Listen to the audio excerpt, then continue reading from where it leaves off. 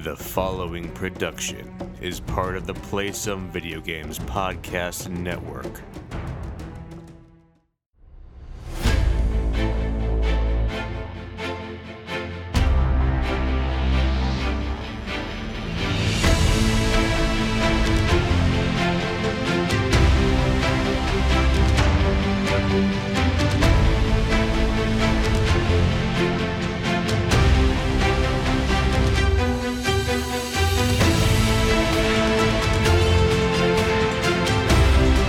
Greetings, Rebel scum, and welcome to Board with Video Games, the gaming podcast that strives for the right balance of coverage for games you play on your table and on your television. You can think of us as the bones and booth of gaming podcasts. We're a proud member of the PSVG Podcast Network and a member of the Make Us Better team over on Patreon. I am one of your hosts, Kyle, and joining me on this co-op adventure, the practical rationality to my gut instinct. Josh, how are you doing this evening? I have been better, but I'm here, and that makes my day better already. And I've never watched Bones. You've never ever watched the show Bones? Even though that was my nickname, well, still is my nickname, but nope, never watched it. Gotcha. I don't know why. I like both of the actors. I don't have a good excuse. I know that has a huge fan following, though. It does. There's a lot of seasons of it, though. So if you don't want to get into it now, I can understand. I mean, it's over now, obviously. But if you don't want to jump into it, I can understand. It's 12 seasons, I think. That's a lot of 260-some episodes. That's a lot to commit to. That is a lot of episodes. So I will say, though, is there an actor who has gone from series to series and had a longer career in television, which I'm sure there is, but David Boreanaz, he's been on like everything. Like he has been employed since like the mid-90s consecutively. Well, okay, that's an interesting question because I can only think of two shows he's been on, Angel and Bones. Well, but he was on Buffy and then Angel and then Bones because he went from Buffy to Angel to Bones. And now he has a new show that's on that I can't remember, but it's some military something show. Yep. Yeah, but so he's been like doing television for like 22 years straight or something like that. Yeah, good for him. That's some good money. Yeah, that is some good money. And I will say, you know, I know we're not a television or a podcast, even though we always talk about TV or movies or music at the very beginning. The trailer for American Vandal Season 2 looks really good. Yeah, it's pretty crazy. I did not expect that. I didn't know where they were going to go with it, but that was pretty gnarly. Did you enjoy the first season of American Vandal? I only got about halfway through, but I really liked what I've been watching. Gotcha. Yeah, that was a surprise show for me. I had heard people singing its praises, so I thought I would give it a check out, and I enjoyed it far more than I should have. Like, it's a show that I don't feel like I should like, but then I really enjoyed watching. And yeah, American Vandal Season 2, it definitely looks interesting. They definitely look like they're pushing the envelope a little bit. Yeah, for sure. All right. So, hey, this isn't a television podcast. It is a gaming podcast. So thanks so much for joining us this week. As always, if you have any feedback, questions, suggested topics, hit us up at Board with VG on Twitter and on Instagram. You can find us on Facebook at facebook.com/boardwithvg. We'll take your long form communication, boardwithvg@gmail.com, and use that hashtag boardwithvg on all the social medias to keep us in the loop of the things that you're playing and the things that you're talking about. And if you're interested in helping make us better, check out patreon.com/makeusbetter. And a big thanks to all the supporters that are over there. A couple dollars goes a long way, and there might be some surprises being announced via Patreon here soon, hopefully. We'll see what that happens. I'm not totally in charge of those things, but I hear rumblings about things that might be happening, and it sounds great. But hey, that's enough of the housekeeping. Josh, what have you been playing on your tabletop, sir? Well, I got a few games to the table. I feel like I am obligated to talk about the one, Bob Ross, The Art of Chill. So I'll kind of go over that briefly, and then I'll try to cover something else I want to talk about. So, Bob Ross, Art of Chill. It's not The Art of Chill, which seems like it should be, just Art of Chill. So you are competing against other players to reach 30 points, which is considered chill. So the first person to be chill. You are painting against Bob Ross, kind of, and you have 3 markers, or don't know what I want to call them. You have 3 cubes for your color that you're playing as. And you have a meter or a tracker in the middle of the board where it tracks what you're painting. So you have a landscape that everyone is rushing to paint before Bob Ross does. And it's like the fluffy clouds, tiny little trees or whatever they're called, all his terminology or phraseology. And what you do is you have a palette in front of you, a painter's palette. Is that the word? Palette? Yes. Yeah, I mean, yes. I'm thinking logistic and retail, so when I say palette, it doesn't make sense in my head. Okay. Because that's a wooden object. Well, I guess they're both wooden objects.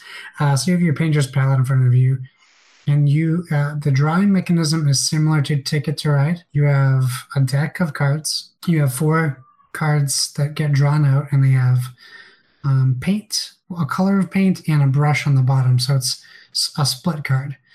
Each one has a paint, color, and a brush. And it's 3 different types of brushes. You also have wilds, which will just have all the different colors of paints available. And you draw 1 card. You can also draw a card off the top without seeing, very similar to Ticket to Ride. Those are how you fill up your hand. And what you want to do is each landscape will have 3 to 4 different color combinations you need to match. So let's say like you're doing the fluffy clouds. It's like white, blue, and red. Those are the colors you need to paint that part of the picture. And you're racing against Bob on the bottom track to fill that. And if you get to a certain part of the picture before him, you get extra victory points. You also get extra victory points if you are proficient in a certain color or certain brush type and you use that to draw part of your painting. And you get victory points for completing all 3, 1, 2, depending on what it is, extra victory points. And you're going up that track to 30. There's a catch when you fill up your palette. There's overlapping spots, so you can put 3 cards on each side, but they overlap a card that's behind it. So if you needed to get to a blue, but you had a green in front of it, and green is not in that painting, in that portion of it, it's considered a mixed color, and you cannot use that color. But one of your actions does allow you to clear your palette and start over again, which will help you to kind of hit those parts of the painting you can't necessarily paint with what you have. So overall, I mean, that's kind of the gist of it. It's really just a race to finish paintings. The art is nice, obviously. Well, you'd hope. I mean, maybe not obviously. It comes with like a cheapo plasticky easel, so it's like gray, so it doesn't necessarily add to the aesthetic of the game. It doesn't really make you feel like you're painting on an easel, but it's fine. It does its job. This is actually a good family game. Once you get everyone's buy-in and everyone knows what they're doing, I would say, I'm trying to remember the price. We get it at a Yankee Swap, so I don't know the price. I think it's like $30 at Target. I don't know if they have it elsewhere. I think it's a Target exclusive. I could be wrong, but I feel like it is. It feels like it would be. And it's, according to Target's website, it's $24.99. Okay, so that's a great price. So yeah, I mean, if you have any interest at all, and it's definitely a different style of game. I don't know that there's many painting games out there. So it's definitely unique in that aspect. I mean, a lot of people looked at it and kind of were like, oh, it's just another weird, gimmicky, odd IP game, but it has a lot more to it than just a Bob Ross name to a game. So I would say check it out if you're in the market for something, cheap. And I would say it's like 30 to 40 minute playtime. So it's not that long of a game either. That's not bad at all. Yeah, because when you think of the other games that involve painting, I like off the top of my head, there's like Fresco and The Gallerist. Oh, yeah. But other than that, I mean, I'm sure there's more. But off the top of my head, like those are the ones that come in. Not that Fresco is super like heavy, but The Gallerist. Whew. The Gallerist, yeah. It looks. Yeah. I picked up the game at Target. I'll talk about that next week, but I'll just say for now, if you see it, grab it. it's totally worth buying. And when you're saying you picked up the game, you mean the game called The Game. Oh, geez. Yeah, you're right. I should say that. The game is called The Game. It's by Pandasaurus Games, who also made The Mind. This one is a Target exclusive variant, I guess. I don't know what the original The Game looks like. The original The Game is like the art. It's pretty dark. Like, is it? Yeah, I've played it before, and I don't own it, but I borrowed it from someone yet. And the original art I remember is kind of like not super. I mean, not that it looks bad. It's just very dark. Okay. So I'll have to look it up and see what it looks like. I just want to talk about, we played Villainous 5 players with 3 people who had never played before. So my folks are up on the beach for the week, and I couldn't get time off of work, so I went up one night and, well, 2 nights technically. So once the baby went to bed, the wife and my folks and their semi-adopted daughter, who's not really an adopted daughter, was there. So we taught them Villainous. The 3 characters that the new people had were Maleficent, Captain Hook, and the Queen of Hearts. 2 of those characters are relatively complex, I'll say. Mm-hmm. My wife got Ursula, and I got Prince John. I will say that it was tough. It really made me appreciate that this is not a entry-level game, I don't think. At least based off of our experience. I feel like if you catered it to people playing certain characters, it could be an entry-level game, but I think that when you're playing, people pick characters and you don't pick for them, it's definitely not an entry-level game. This definitely can be quite complex. So we played about halfway through the game, I realized someone was playing their character wrong. Oh no. But not so wrong that they weren't getting the idea. But so I don't know if you played the Queen of Hearts, but the Queen of Hearts has the Royal Guard, who you need to turn into wickets, so the Queen can hit her wicket ball through the wickets, just like the movie. Sorry, excuse me. So when you put out your guard, your Royal Guards, you have to put them in each location, and then you have to activate them and turn them into wickets. She was just putting them out as wickets. So okay. That makes a big difference. Makes it go quicker. However, it wasn't going quick at all. Right. So I didn't even tell anybody. I just let it kind of fly because you could tell there was some frustration. People weren't really getting everything. Mm-hmm. They liked it. They liked what they were playing, but like every turn my dad was asking me if he can do something. What if he did this? And he was forgetting. He was first supposed to find the map to Neverland. He completely forgot about that and just started looking for Peter Pan.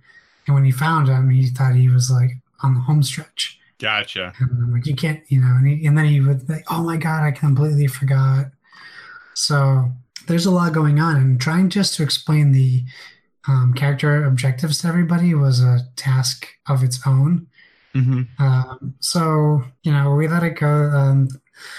The person who had the Queen of Hearts ended up winning anyways, because she hit the shot that she needed to. She may have still won. It just would have taken probably an hour longer.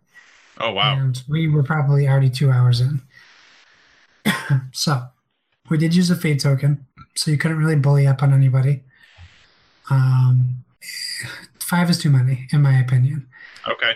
So I'll try playing again at 4 players and see if there's a big difference. Mm-hmm. I might decide that you're only supposed to use the fate token for 5 and 6 player games. Right. But I think I might implement it in a 4 player game because it would be very, very easy to beat up on somebody without that fate token, especially if it's just always staying on one person. Right. So it's interesting they didn't include the fate token in lower counts than 5 or 6, but with 2 players, you don't really have a choice. Mm-hmm. Other than that, I still really enjoyed it. I got my butt handed to me. Prince John is a very tough character, even though his objective is very simple. Gain 20 power. Right. That's it. But it's not very easy to get to. That being said, we also played Sagrada, but people know about Sagrada already. Right. They love the game though. Right after they were done, they said they really enjoyed it. They thought it was easy to understand, and they thought it looked beautiful. So mostly success. Gotcha, mostly success. So do you think that if you played it, would you play it again with your family if you picked, like, instead of letting them pick characters, that you assigned specific characters? I would. I mean, I would play it again with them anyways, because they have the experience. But I don't know if I'd ever play. Maybe I should. I don't know if I'd play a 5 or 6 player game with the majority of the people not having played it before. Okay, that makes sense. You know, once, because it can be a lot, especially when everyone's asking questions about their character and everyone's hearing all those questions. It can just be a lot to take in for people who don't normally play board games. In this specific case. Gotcha. All right. Well, hey, that sounds like some fun game playing, though. And the only game that I played is I played more Villainous again. Nice. Continuing to play that. But I do want to talk about something else that I did that is board game related, is that, as you know, people learned last week, specifically where in Iowa I lived. I do live in Iowa, and Iowa's not far from Minnesota. And in Minnesota, there's this little company called Fantasy Flight, and they have the Fantasy Flight Game Center in Minnesota. And I have never actually been there. In all the times I've gotten to see my parents, and all the times I lived in Minnesota for a while when it was open, I've never been there. So I said, you know what? I have some time. I am going to swing by and go check out the Fantasy Flight Game Center. And let me tell you, this place is really, really impressive. So you show up, and it's connected, I think, to actually like the Fantasy Flight headquarters. So you can, obviously that's separate, but I think the building is connected.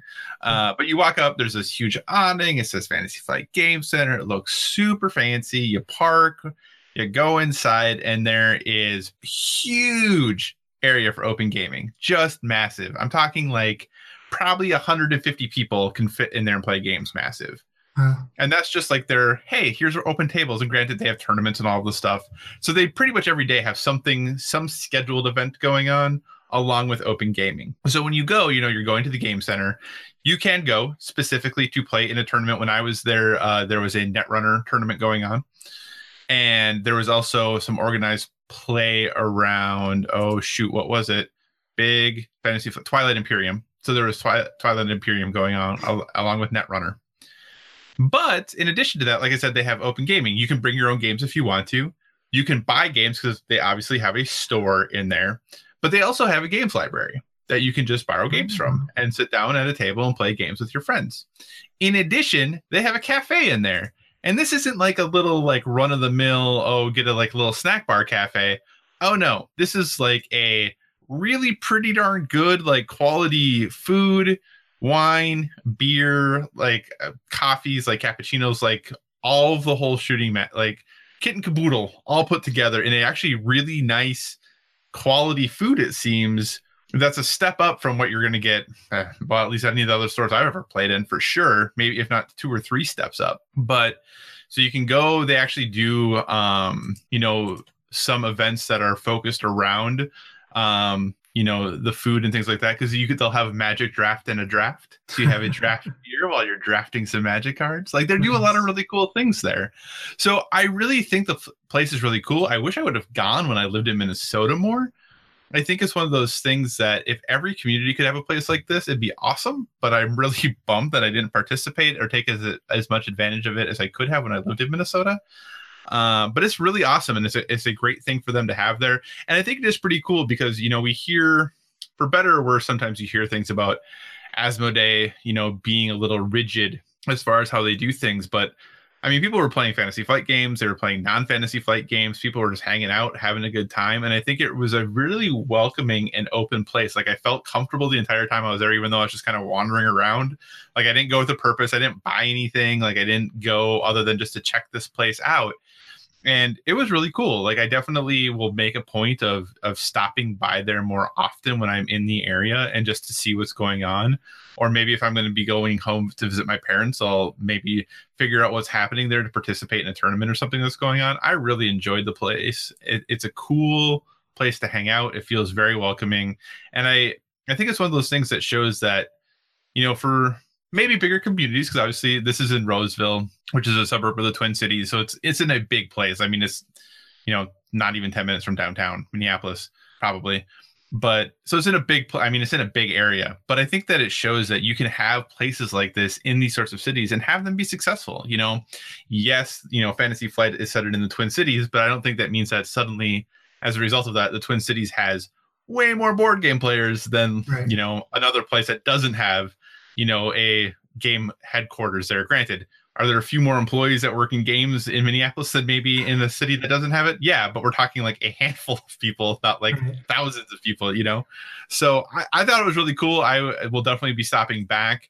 And I just thought, hey, maybe I didn't really take any pictures or anything, which maybe I should have done, which I will probably do in the future so that I can post them on our Instagram or something like that. Yeah. I didn't really think about it. I was just like kind of tooling around. I'm like, this is great. So I will make a point of going back so I can take some more pictures and things like that. But it's a really cool place. I'm glad I have the opportunity to go and check it out. And this hours are really late. It's open like 9 to midnight, like every day almost. Yeah, like it's open really late. So really cool place. Like I said, hopefully I'll do a better job of going back and documenting some more and having some chats with people who are of some things that are going on.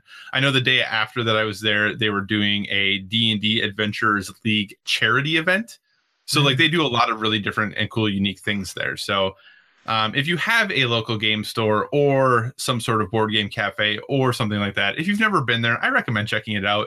If you're looking for people to play with, or you just want to try to get to be a part of the community, it's a really cool thing to do. So I definitely recommend it. So, hey, that's a little bit about board game stuff. Josh, what have you been playing on your television, sir? Oh, sorry. I hope you guys caught that yawn in silence. Oh boy. What have I been playing for video games? What a wonderful question.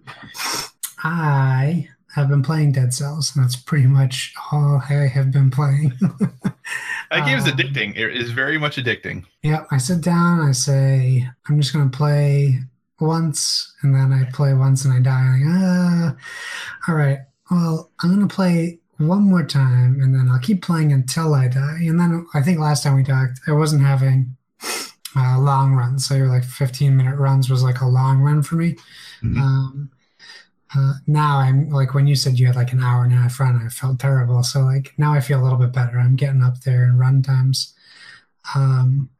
It's really fun. I don't mind the repetitiveness because it's not truly repetitiveness. Mm-hmm. And the more I do it, the more things I'm unlocking and learning how to, what's better for my play style and what do I still need to master, like rolling. Still need to master that. Not getting like which enemies I can get close to, which ones are just going to hit me no matter where I am on the map as long as they can see me, all these kinds of things. Right. Yeah, I'm really enjoying my time with it. I got I think I've picked up a game or two in between last week and now, but I haven't even touched them just because Dead Cells is like what I want to play. When I want to play something. I did finally watch Baby Driver. That took up some gameplay time. But I think it's well worth the game time you gave up to watch Baby Driver. Man, it was incredible. It blew me away.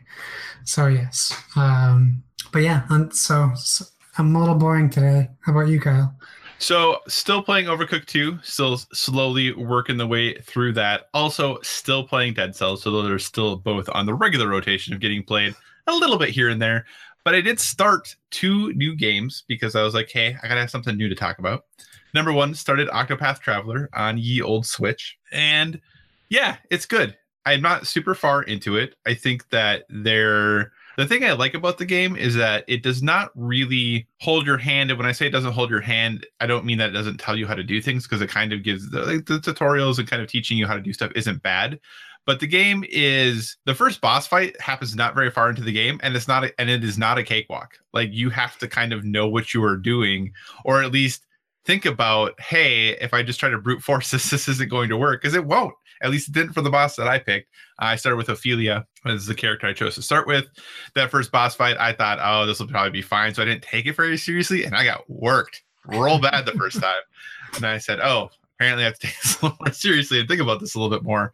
So it definitely is more challenging than I thought it was going to be, but that's a good thing. Like it definitely made me think, and I didn't find it at least so challenging that I got disinterested right away, but it definitely helped get me more engaged into the game right away. As everyone has said, the art is good. I don't think I like the art as much as everyone else does.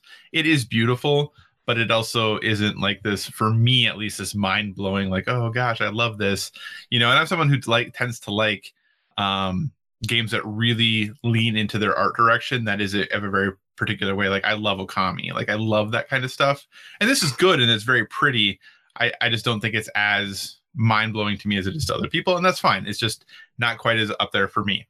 But the music in this game is incredible. The music so far, even though, like I said, I'm not super far into it, the music is very good, and it definitely is something that I don't play my Switch very often with the sound on, which is also a bummer because the voice acting so far in this has been pretty good.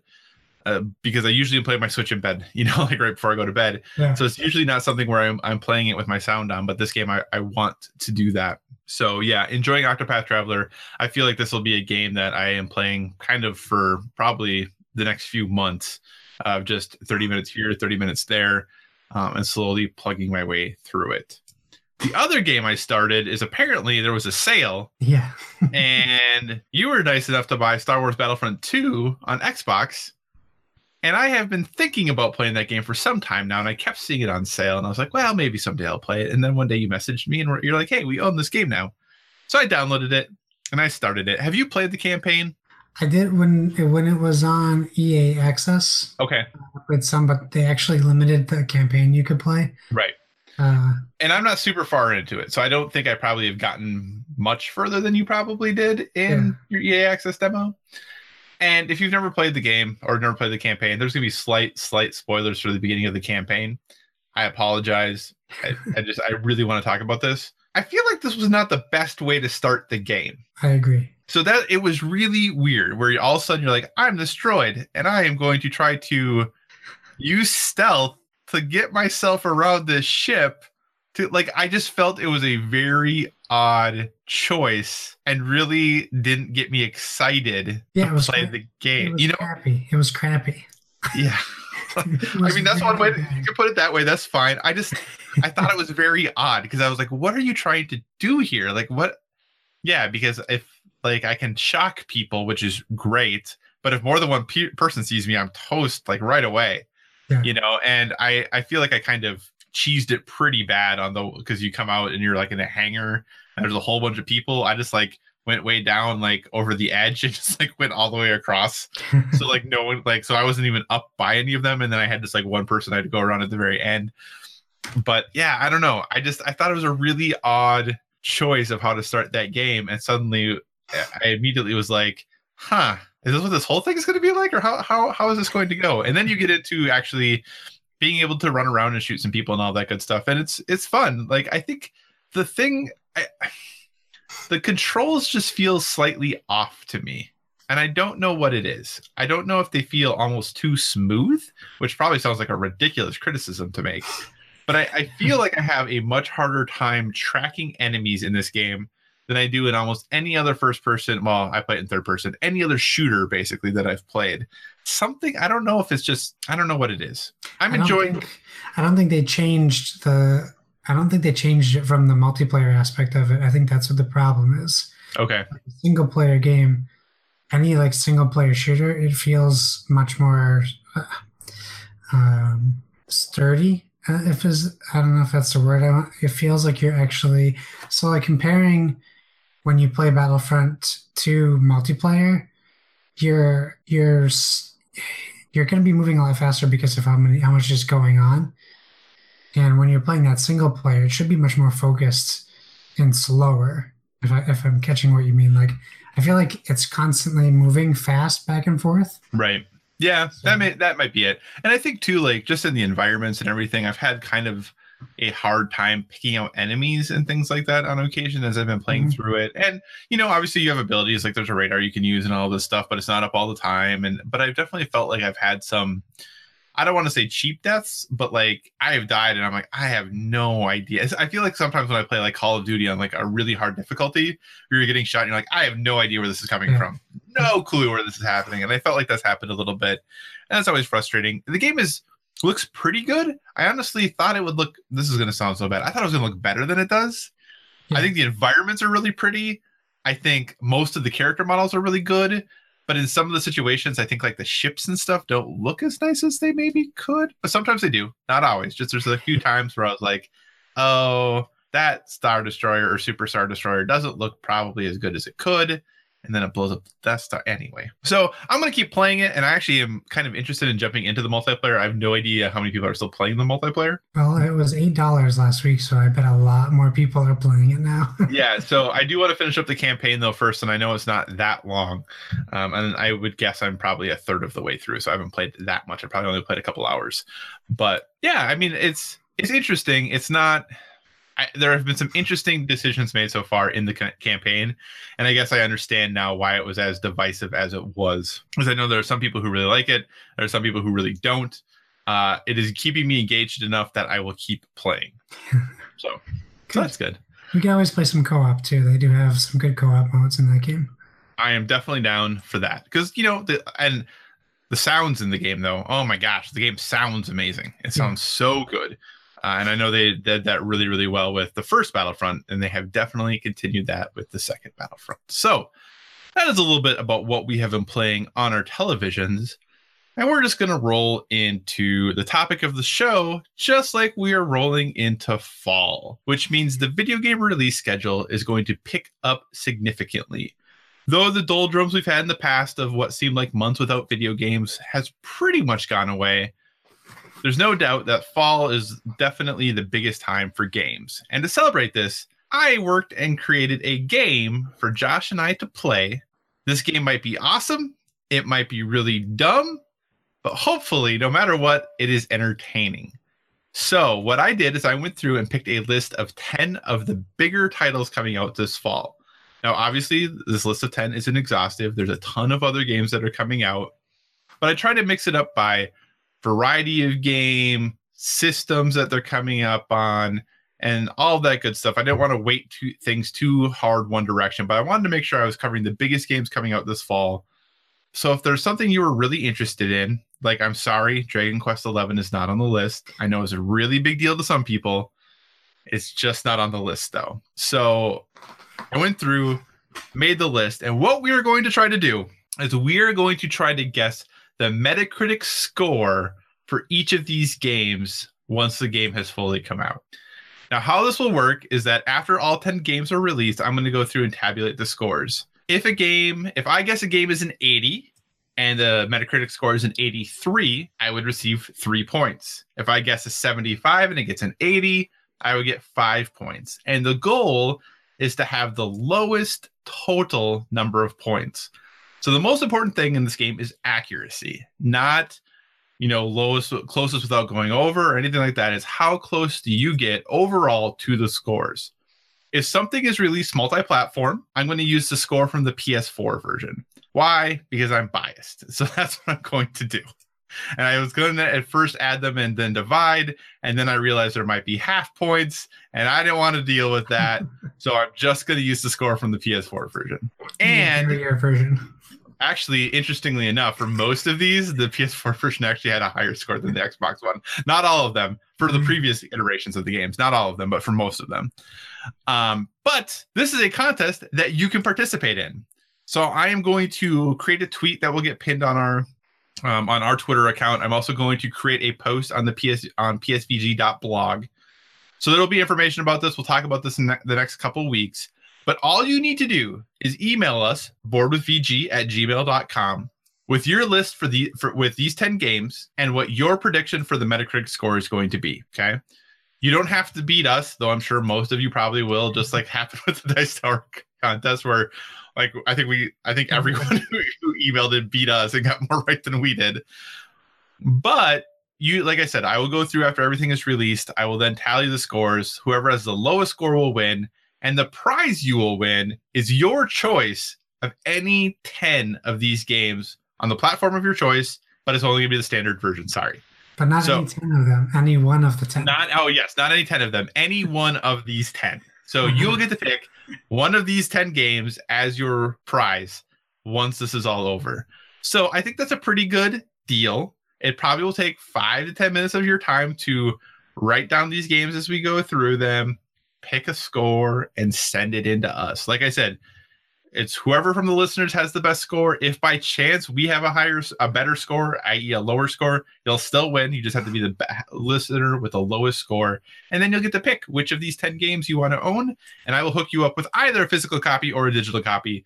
Depending on the game, what works best, we'll talk about it. And we'll figure out the best way for me to get that to you. So I will recap all the games at the end. Feel free to write them down now. And like I said, we'll talk about this the next few weeks before the contest is over. The contest deadline. You must have your predictions submitted by the date the first game comes out, which will be September 7th. Now, you'll say, Kyle, the reviews for that game are probably going to be before that. You're right. They probably are, but I was not able to find the embargo date because I was going to have them due before the embargo. But since as of recording, I don't know that date. I'm just picking September 7th. So you might get the first one. You probably will get the first one spot on. So if you want to wait till closer to that date, I understand to submit. But yeah, I couldn't figure out what the embargo date was, and I didn't want to guess and then be wrong. So first, your due date must be here by September 7th. So with that, Josh, any questions before we begin the Metafall tournament? Are you writing down the stuff now, or what's your plan? Okay, good. I am writing it all down as we go. Listen through the podcast again later. No, absolutely. I have it all ready to go. I have this fancy little old UPS envelope I'm using to write all things down on because, you know, I'm really good at keeping track and having paper and things like that, apparently. So, all right. So to begin, the first game on our list coming out September 7th, Marvel's Spider-Man releasing exclusively on PS4. And I will say on this list, there are 3 exclusive games, one for each platform. The other 7 games are multi-platform, but I think there's only 1 Switch game total. So just when like I look at console, I know when I look at this, yeah, I think there's only 1 Switch game. But hey, it's a pretty big Switch game, so we'll see how that goes. So, like I said, September 7th, Marvel's Spider-Man. Josh, what do you think the Metacritic score is going to be for Spider-Man? It's funny. I'm like, when I saw this earlier, I'm just thinking, what would like all these other outlets be giving these games, and that I shouldn't be thinking of that because it's basically irrelevant. Because everything that we are going to talk about, I'm going to think is going to score way higher than it probably is. Okay. But I'm going to say a 98. Whoa, you think the Metacritic is going to be a 98? No. See, that's what I get confused myself with. No, I think the Metacritic is going to be an 85. An 85. Okay. Josh is picking an 85 for Spider-Man. Why an 85? Because I think we're still going to have the people that don't get it. It's another superhero game kind of thing. So it's obviously going to drag the score down. But I think the hype is so high that I think it's so I looked at the other Insomnia game scores. Yep. And they're bonkers crazy high for every game on there. And there's no negative reviews for any Insomnia game. So I'm also taking into consideration favoritism towards the brand. Yeah, their lowest Metacritic game is Fuse at a 62. Yeah, Fuse. Yeah, 62. Yep. So yeah, that's everything I have. None of them, they're just bold guesses is all. No, that's okay. That is pretty much all mine are as well. So when I thought about this, actually, I will say 85 is what I was going to say as well. But I do not want us to tie on this one. So I'm going to change my score. And when I look at the past games from Insomniac, you know, Sunset Overdrive was an 81. And a lot of folks are saying this is kind of like the spiritual successor in some ways to Sunset Overdrive. This is as close as you're going to get to a Sunset Overdrive 2, if you would. One of my favorite games, on PS4 is the remake of Ratchet and Clank, which I know you think is stupid, but I really like it. Didn't say it was stupid. I was a big fan of Ratchet and Clank, and Ratchet and Clank got an 85. So I'm going to say, you know what? It's going to take the everything they learned from Sunset Overdrive, all the good parts of Ratchet and Clank, throw in some, we're coming back to PlayStation, and Resistance tended to score pretty well, as did the other Ratchet and Clank games. So I'm going to go with an 87. I think Spider-Man is going to have a Metacritic score of an 87 when it's all said and done. All right. So Marvel Spider-Man, September 7th. Josh says an 85. I say an 87. We are now moving on to entry number 2, which is NBA 2K19, also releasing September 7th. So I guess actually you could have the scores for 2 of these games if you submit it by the due date. I didn't realize this was the same date at first. So the big reason I picked this is I'm not much of a sports game person. And I think maybe you are, but not so much NBA, right? Yeah, it's been a bit since I've gotten into an NBA game. Okay. So NBA 2K19 coming out September 7th. I'm really torn about how this game is going to do, because last year's game got a lot of flack for the microtransaction. Is the only thing I ever heard about it. And I know that it scored a little bit lower than previous installations of the series have. So I know back in like 2016 and 2017, or for the 2K16 and 2K17 versions of the game, there were people who were lobbying for those to be like game of the year, that they thought they were so good. I don't think that lobbying necessarily happened last year, but I'm going to say that 2K is a smart company. I think Visual Concepts is actually the developer of NBA 2K. I think they're going to listen to the feedback they got from last year, and I think they're going to take care of a lot of the things from a microtransaction standpoint that maybe caused those scores to go lower. So I think they're going to have a rebound here. I think their score is going to go. I know that was good, wasn't it?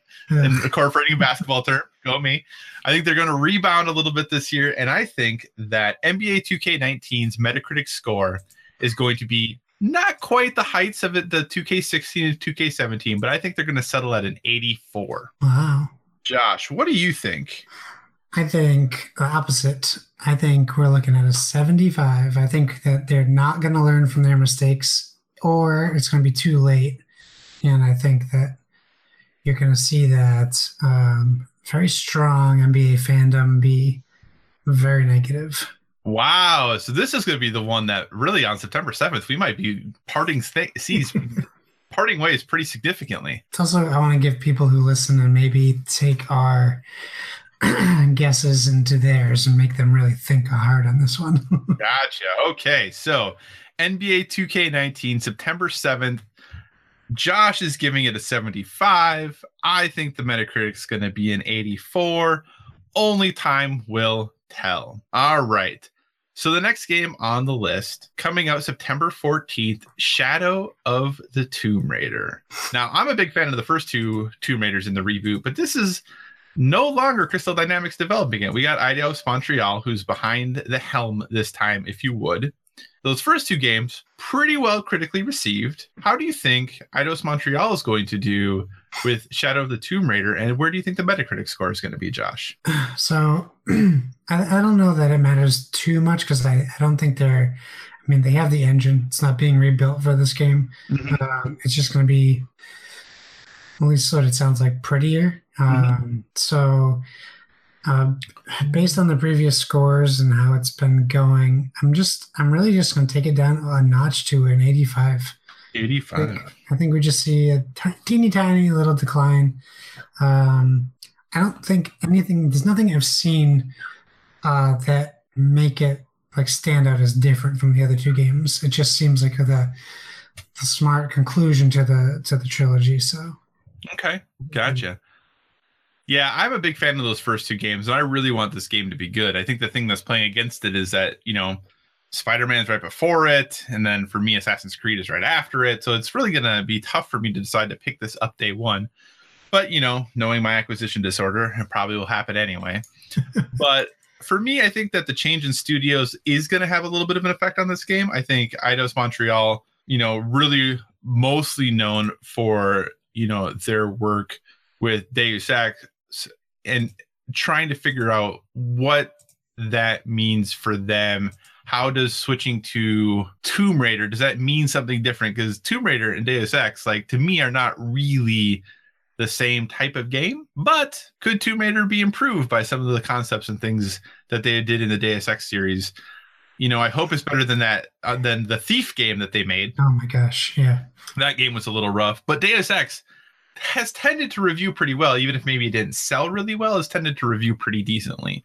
But I think that it's going to be kind of a situation where they don't quite hit a home run on this finale, and it doesn't quite live up to the first couple games. So I say they're going to do an 83. Not a significant drop, but a situation where they're not doing quite as well as the first two games did. So that's Shadow of the Tomb Raider, September 14th. Josh gives it an 85. I give it an 83. We are now moving on to the next game on the list, coming out October 2nd, Forza Horizon 4. So now the first most important question, Josh. Yes. Is it Forza or Forza? It's Forza. It is. Are you certain? I just go by how they say it in the game. I feel like it should be Forza. Sure, but the lady who announces the Forza Horizon Festival says Forza. I think she's wrong. Does she say Pisa too then? Pisa's not mentioned in the game. So I'm just saying. That's just what I wonder. There's not two Z's in Forza. But it's a consonant followed by a ZA. That's just how I think of it. Okay, well. I have no idea. That's what I always go to is pizza. This is not a grammar podcast. That's true. Okay, so Forza Horizon 4, the next game in the very beloved Forza series and the very beloved Horizon part of that series, developed by Playground Games, who is now a first-party studio over at ye olde Microsoft. You know, I'm not much of a racing game guy, so this is definitely a bit of a blind spot for me. The only thing I know about these games is that they score really well. Because they're good, and you should play them.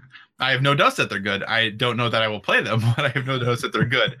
I feel like it seems like they've just gotten better, right? Because I think Forza Horizon 3 was the highest rated of them, I think. 91. Okay, 91. You know what? Let's continue that choo-choo train going up. I'm going to say that this one gets a 93. Ooh, okay. That's right. Pushing the limits of God of War, because I think God of War is at like a 94. Pushing those limits, I'm going to bet big. Come on, Playground Games. Don't let me down. We're going to say Forza is going to get a 93. Josh, what do you say? Okay, well, I was going to say 92, but... You can. That's fine.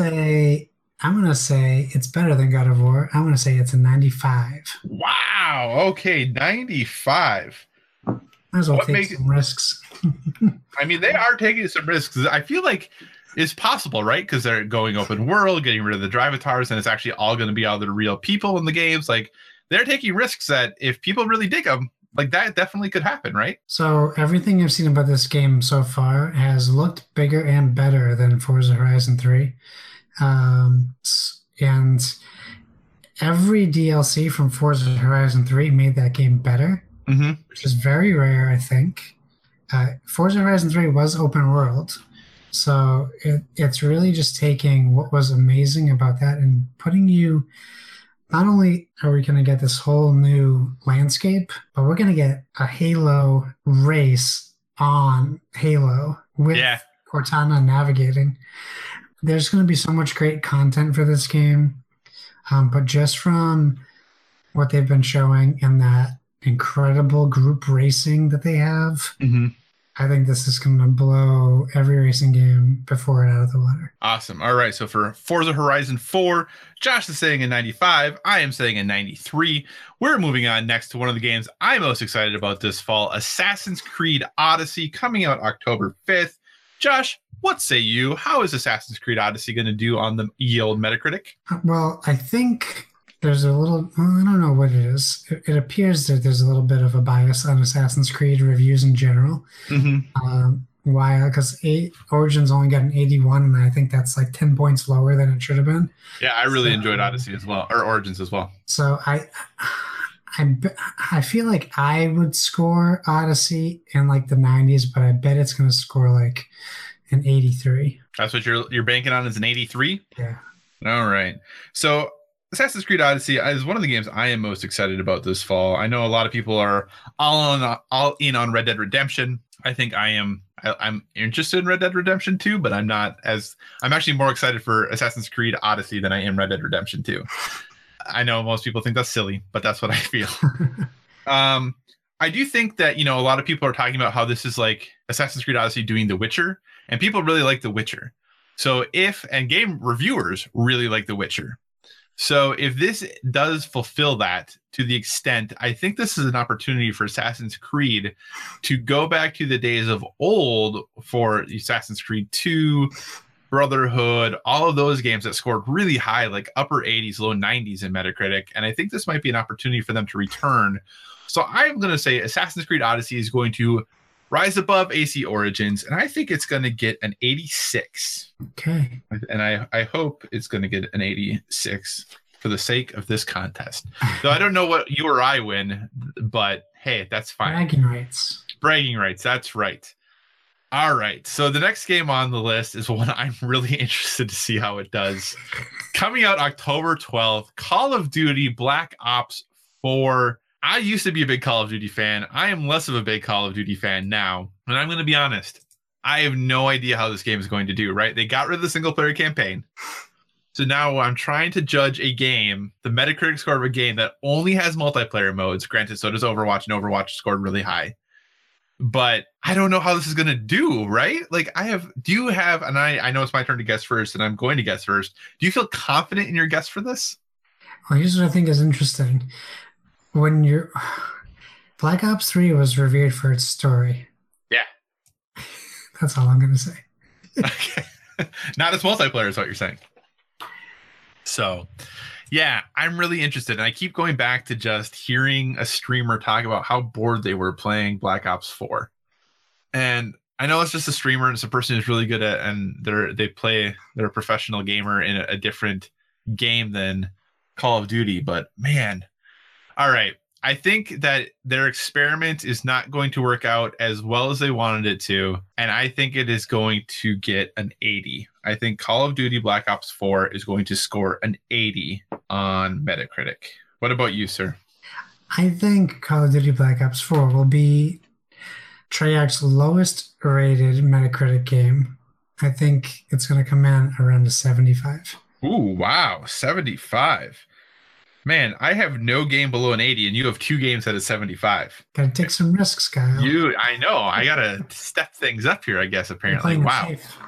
I am playing the middle road pretty significantly here. I'm not trying to. I'm just saying what I feel, but man, okay. Well, the next game coming out, another titan of the shooter genre, Battlefield 5 hits stores October 19th. This is a game that there was actually a very active conversation in the Discord today about whether Battlefield 5 was already dead.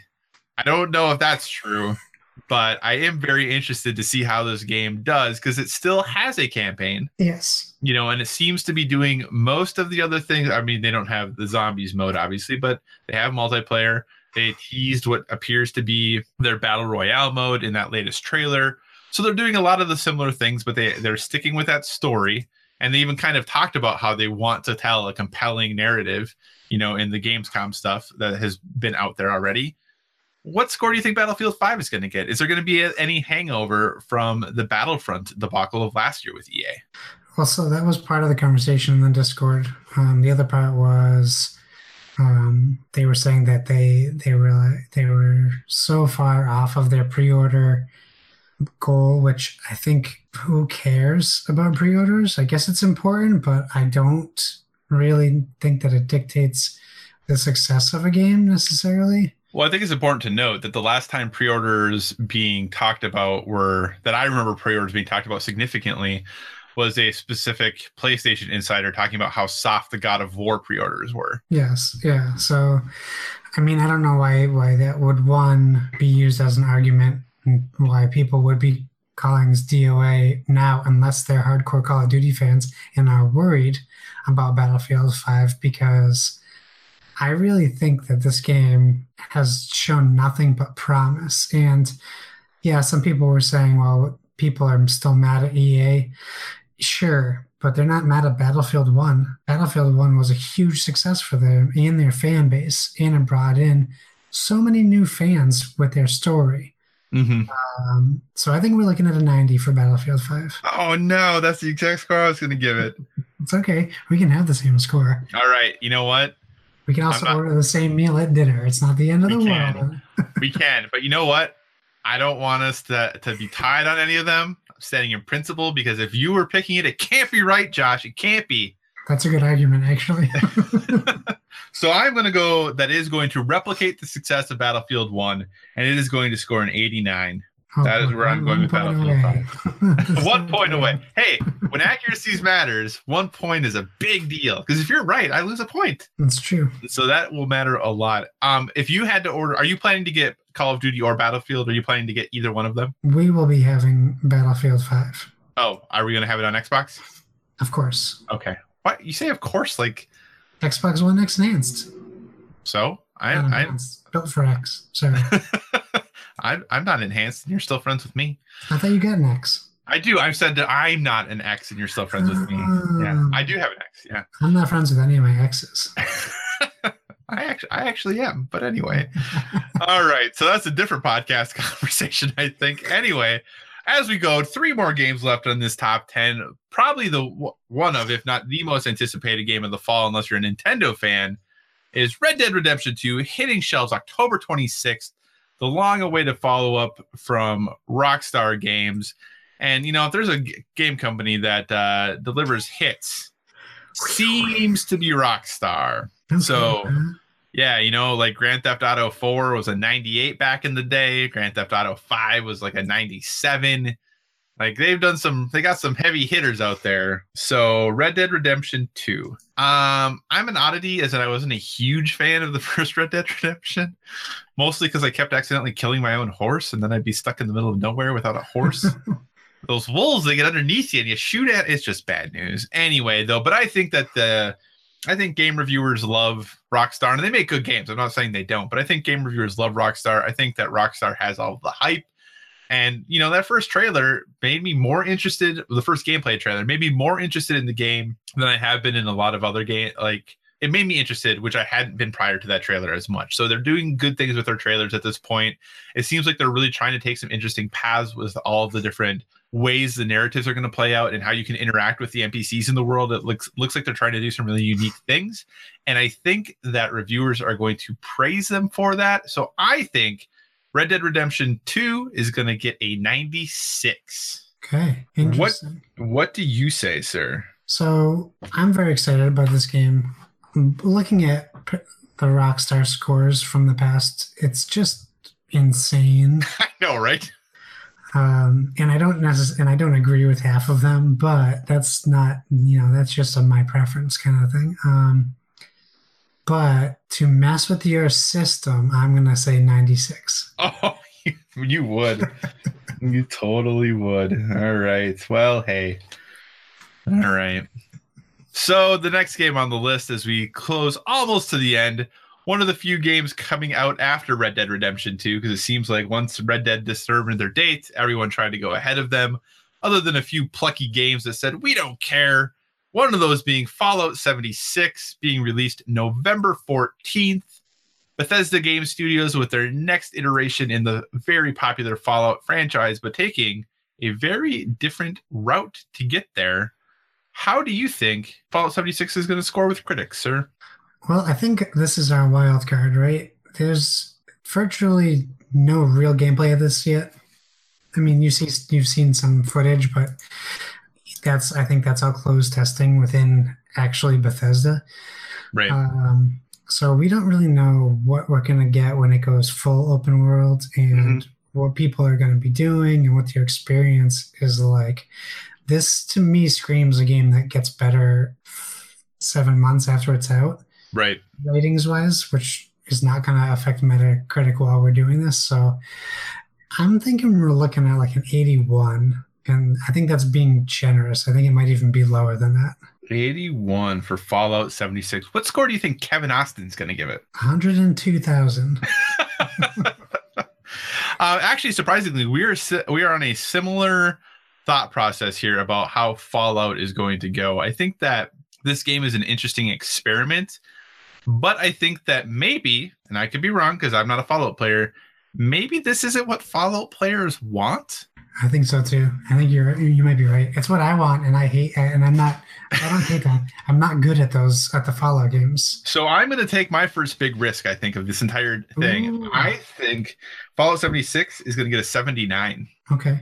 And I feel like that's a big risk because, I don't know, I just feel like similar to Red Dead Redemption, who's taking what seems to be some risks and changes about how they're doing their open world and the immersion and creating a game space that's unique to you.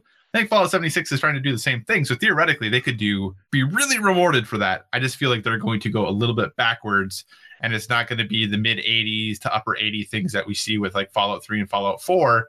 Because this would be a 10-point drop from Fallout 4 or so, So I think 79 is kind of a big next step. So there we go.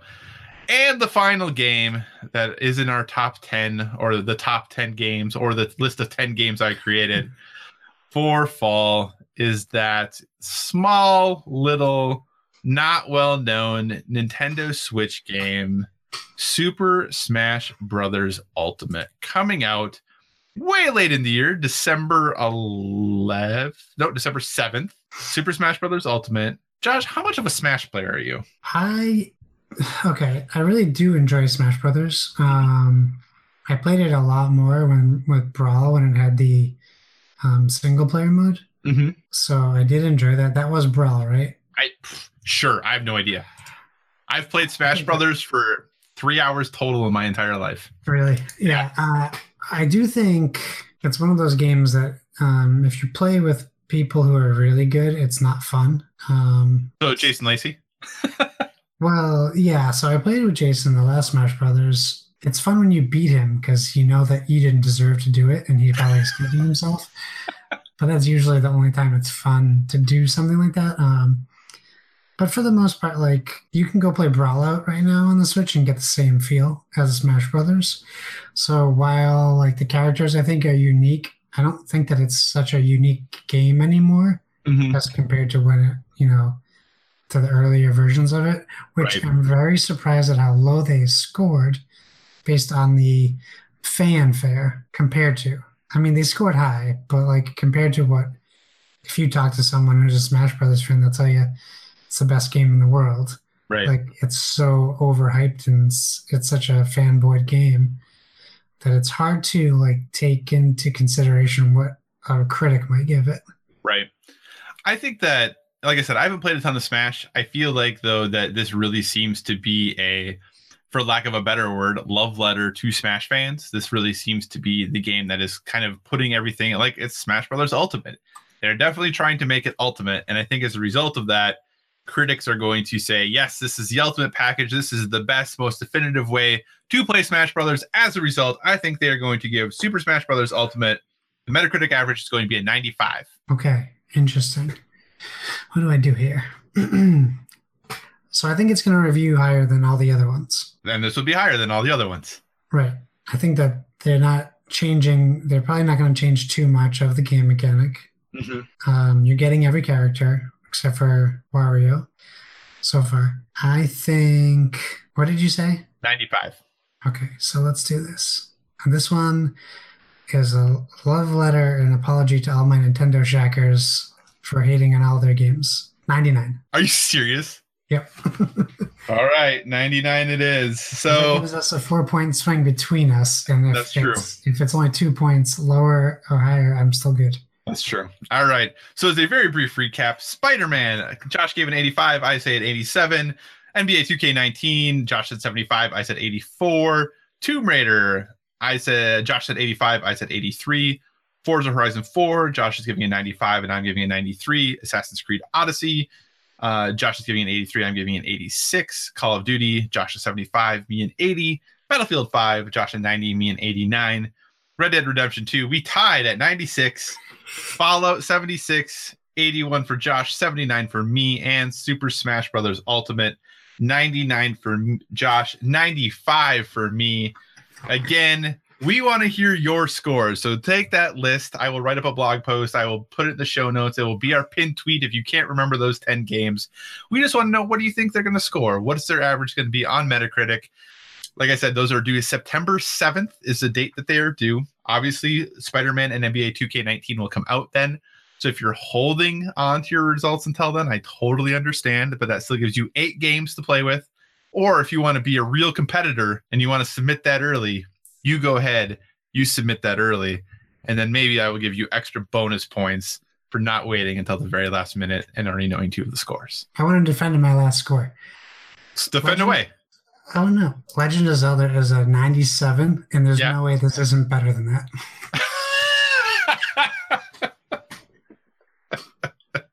I think Legend of Zelda Breath of the Wild is also the highest rated like Metacritic game ever. I think it is, yeah. So no big deal. I may have said 98 or maybe a 98 for like one of the Grand Theft Autos. But anyway, so you're saying it's gonna be the best rated game ever. That's a small thing. Well, hey, we've been going pretty long, but we do have a few listener questions that we always enjoy hearing from you all. So we want to hit those here as we begin to wrap up the show and head towards the end of the day. Remember, you can always hit us up at BoardWithVG on Twitter. Email us, boardwithvg@gmail.com. First question comes from Mr. PSVG himself, Donnie, at Playin' Nintendo. What do you think about fan-made games? Do you like the indie approach to make the games companies seemingly won't? Have issues with anyone creating something using an IP they don't own? What do you think, Josh? Fan-made games, yay, nay? Should people be able to make them? What do you think? Okay. It's a sensitive subject and topic. I think if you want to be creative and make your own game, like a fan-made game, that's fine. It's when you start charging for it when it's a problem. You're essentially stealing someone's creative thoughts and ideas and profiting on them for yourself, which we talked about plagiarism last week. It is a form of plagiarism. So I don't agree with that aspect. Just like people who have been modding Smash Brothers and like adding characters from other licenses and then selling those mods, that's illegal. So I'm not in support of people making money off of them.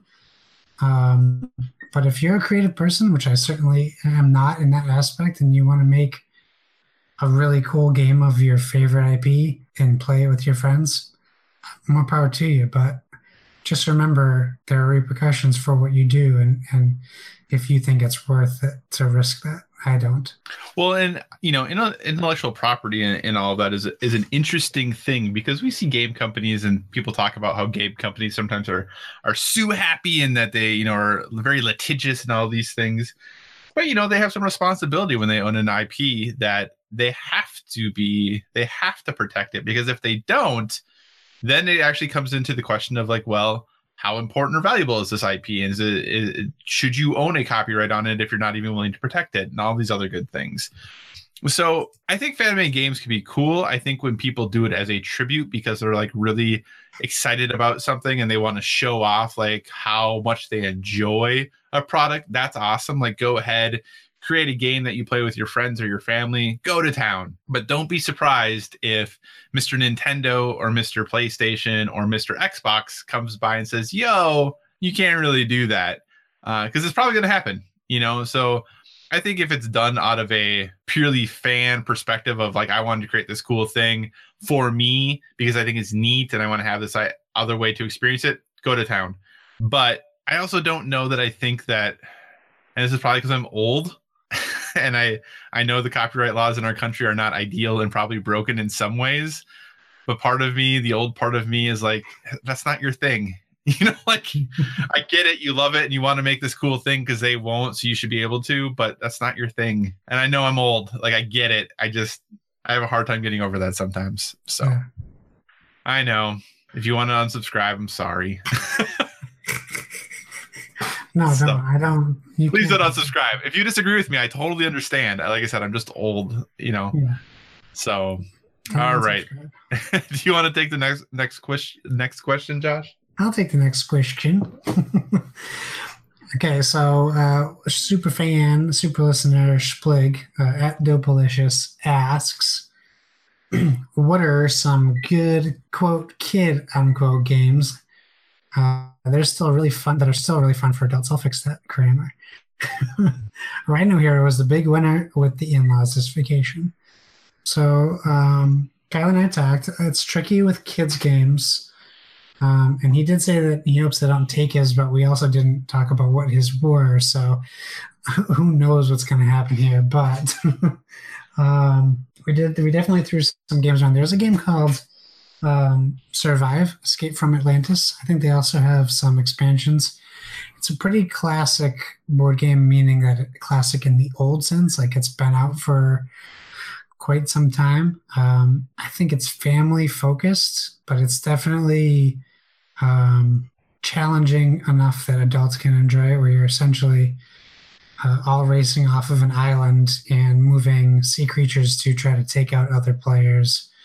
And each of your meeple has a point value on the bottom of it, and you only get to look at them once before you place them, and you have to try to score your highest pointed meeples to win. So you have to kind of try to remember who is where and try to knock out your opponent's high pieces. So it's a very fun game. It's pretty easy to learn, and it's not so quick that you feel like you need to play another game after. So I think it's a good for like a family game night kind of situation where you can play one game and kind of retire for the night or go watch a movie or something.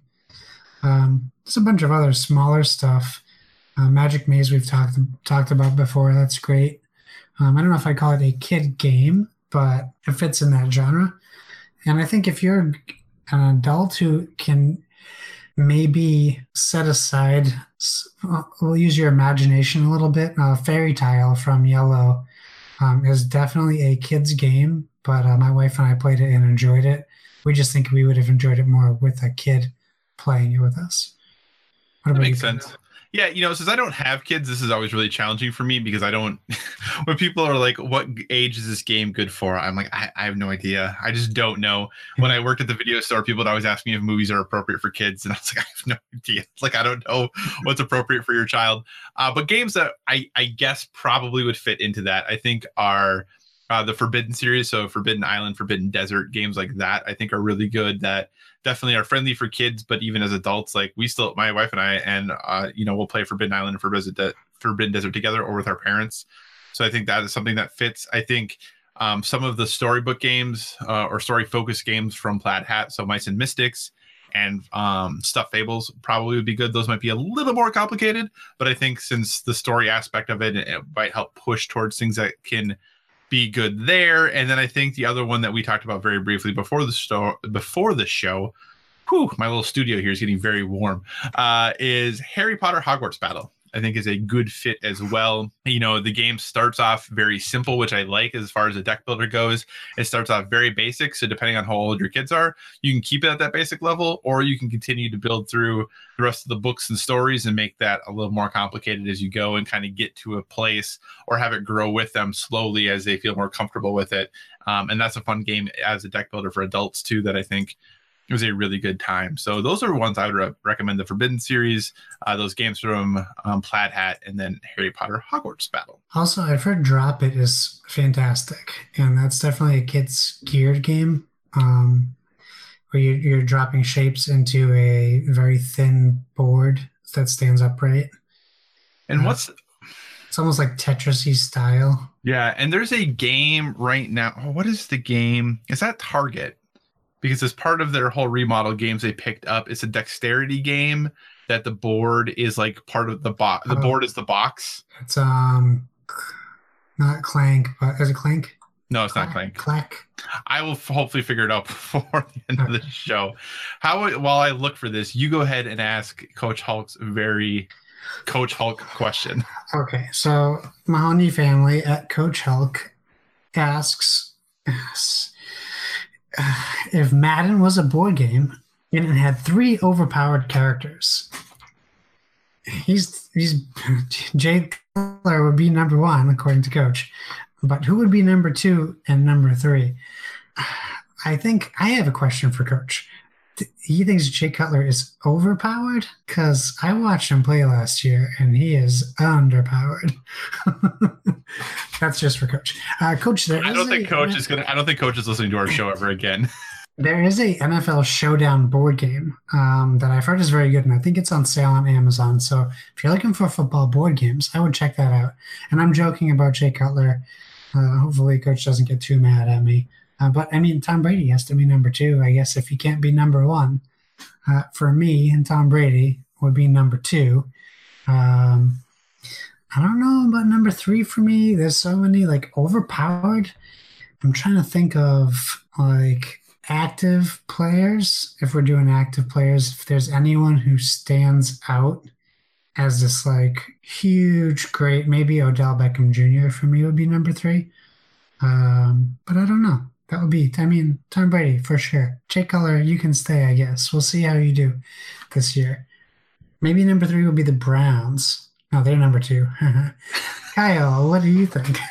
Wow. Oh, wow. So I don't follow NFL football very closely anymore. I don't really actually know that I could name, like I can't, I'm just not much of an NFL guy anymore. So I'm going to go with classic NFL players that are classic to me, that are near and dear to my heart, when I watched a lot of football. So number 2 overpowered would have to be the great Vikings wide receiver, Chris Carter. Okay. That man could catch a ball no matter where it was thrown, and he was amazing. So I'm going to have to go with Chris Carter as the number 2 overpowered. And I think for the number 3 overpowered, I am going to go with a modern player because he is from my alma mater, and he is potentially going to, again, be the starting quarterback for the Eagles, and that's Carson Wentz. Wow, okay. Yeah, he North Dakota State alum, as I am. So, gotta rep my fellow NDSU grad. So that is who I'm picking: Chris Carter and Carson Wentz. Okay, interesting. Maybe not the best duo for overpowered, but that's what it is in my heart. That's okay. That's okay. And really briefly, the game I was trying to think of is Ice Cool. Oh, Ice Cool. They don't have that at Target. Oh, my Target has it. Oh, really? They only have it on my Barnes & Noble. Oh, yeah. No, my Target totally has it. I really want to get Ice Cool. I've heard good things, and Ice Cool 2 is coming out very soon. Indeed. So, and I think we have one more question from Kevin. Is that correct? We do. Mr. Kevin Austin dropped us an actual message on Twitter in our DM. He slid right in. He says, question for the show. Are there any upcoming games I should be on the lookout for coming soon or 2018 in general that can be played during a lunch break or less? No. Just kidding. I am totally kidding. Kevin, a game that is available that just came out, which I talked about at the top of the show, it is called The Game. You can get it at Target. It is under $10, I believe. And it is a perfect lunch game. In fact, it's probably a game people will watch you play and want to play with you. And I'll give you a real quick synopsis. It's a deck of cards numbered 1 to 100. You create 4 separate stacks, 4 separate cards. You take out the 1s and the 100s. So there's 2 1s and there's 2 100s. You shuffle the deck. Depending on how many people are playing, you get a set amount of cards. And between you and the people you're playing with, your goal is to work together to go through the entire deck with the 1 ascending to 100 and the 100 descending to 1 by playing cards numerically with what you have in your hand. And every turn you have to play 2 cards, no matter what. You can play them on any pile. You can also play more than 2 cards, but you have to play 2. If you play 10, if you're going up, if you play 10 numbers below where you are, you can jump back in time. If you're going down, you can play 10 numbers previous and jump back. So you can basically like number travel. But, we played, and it gets very tricky because you have to play 2 cards, and you might have to play 50 on a 20 and it's ascending, and you could really cripple the whole team. So it was awesome, really fun, and a game that I will continuously play. You can also play solo, which is great. Very cool. I think the hard trying to think of games coming up here. Obviously Gen Con just happened, and the next big game show is Essen, and though Essen is a bit out still, you can start finding lists of things that are supposed to be coming out at Essen or being available at Essen. And one of those games that might be a touch long for lunch, because I think they say the initial preview for it says it's 30 to 45 minutes. So depending if you're a 30-minute lunch place or a 60-minute lunch place, but it's supposed to be a little bit of a lighter game for 1 to 4 players. So you can still play it by yourself if you wanted to. And it was a game that was originally announced as Sun Moon, but has now changed its name to Selenia, which is supposed to be coming out, like I said, at Essen, I believe. But the reason I'm interested in this game is the designer of it is Sebastian Dujardin, or Dujardin, depending on who you talk to. And he has done some really excellent games. He is the designer of Deus and the designer of Trois. And I think he must really enjoy having games that are difficult to say. Because, like, if you try to look up the game Trois, it's Troyes, but that's how you pronounce it. And just like Selenia is Soolenia, and then, Deus is, yeah. But anyway, so he's done some really cool stuff and some really excellent games. Those two obviously being the bigger highlights. So I'm really interested to see how this game plays out. And like I said, it should be available. They had a preview for it at Gen Con. Should be available later this year. Seems to be getting some hype from people who have played it or got to see that preview. So that might be something, if it hits the US this year, that you want to keep your eye on. And that's Selenia, coming from, I believe, Pearl Games is who is publishing that. So with that, I think we've run through all of our questions. Josh, what do you say we wrap up this episode? Oh, I would love to. Thanks, everyone, for joining us again every week. We love it. That sounded so sincere. We really do. I'm just a little off. Remember, you can find us on social media at BoardWithVG. Use that hashtag BoardWithVG. Thank you to our listeners who are actually doing at BoardWithVG when they're playing other games and getting some likes from those companies, because that was very helpful for us. You know who you are. Facebook.com/BoardWithVG. And of course, the empty Gmail folder is waiting for fanfiction, boardwithvg@gmail.com. Speaking of that, we do have potential exciting news coming up for us. A few fronts. We can't wait to share any and all news with you guys. As far as plugs for me, you can find me at YSoSirius, SIRRIUS, on both Xbox and PlayStation. You can find me on Steam at JoshBones715, and I'm on the Switch. Find someone on PSVG, look through their friends, you can find me. And yeah, that's it for me. What do you got, Kyle? Awesome. Well, you can find me on all of the stuff at Psychocross, CYCOCROSS. That's Twitter, Instagram, PlayStation Network, Xbox Live, Board Game Geek. Remember, hey, we want to have your entries for the Metafall tournament, the games we're looking for. What metascores do you think Spider-Man, NBA 2K19, Tomb Raider, Forza Horizon 4, Assassin's Creed Odyssey, Call of Duty Black Ops 4, Battlefield 5, Red Dead Redemption 2, Fallout 76, and Super Smash Bros. Ultimate? What Metascore do you think those Metacritic score do you think those games are going to get? Send us an email at boardwithvg@gmail.com. We will score them at the end, and you could win yourself a free video game. And I think that's a pretty darn good deal for about 10 minutes of your time.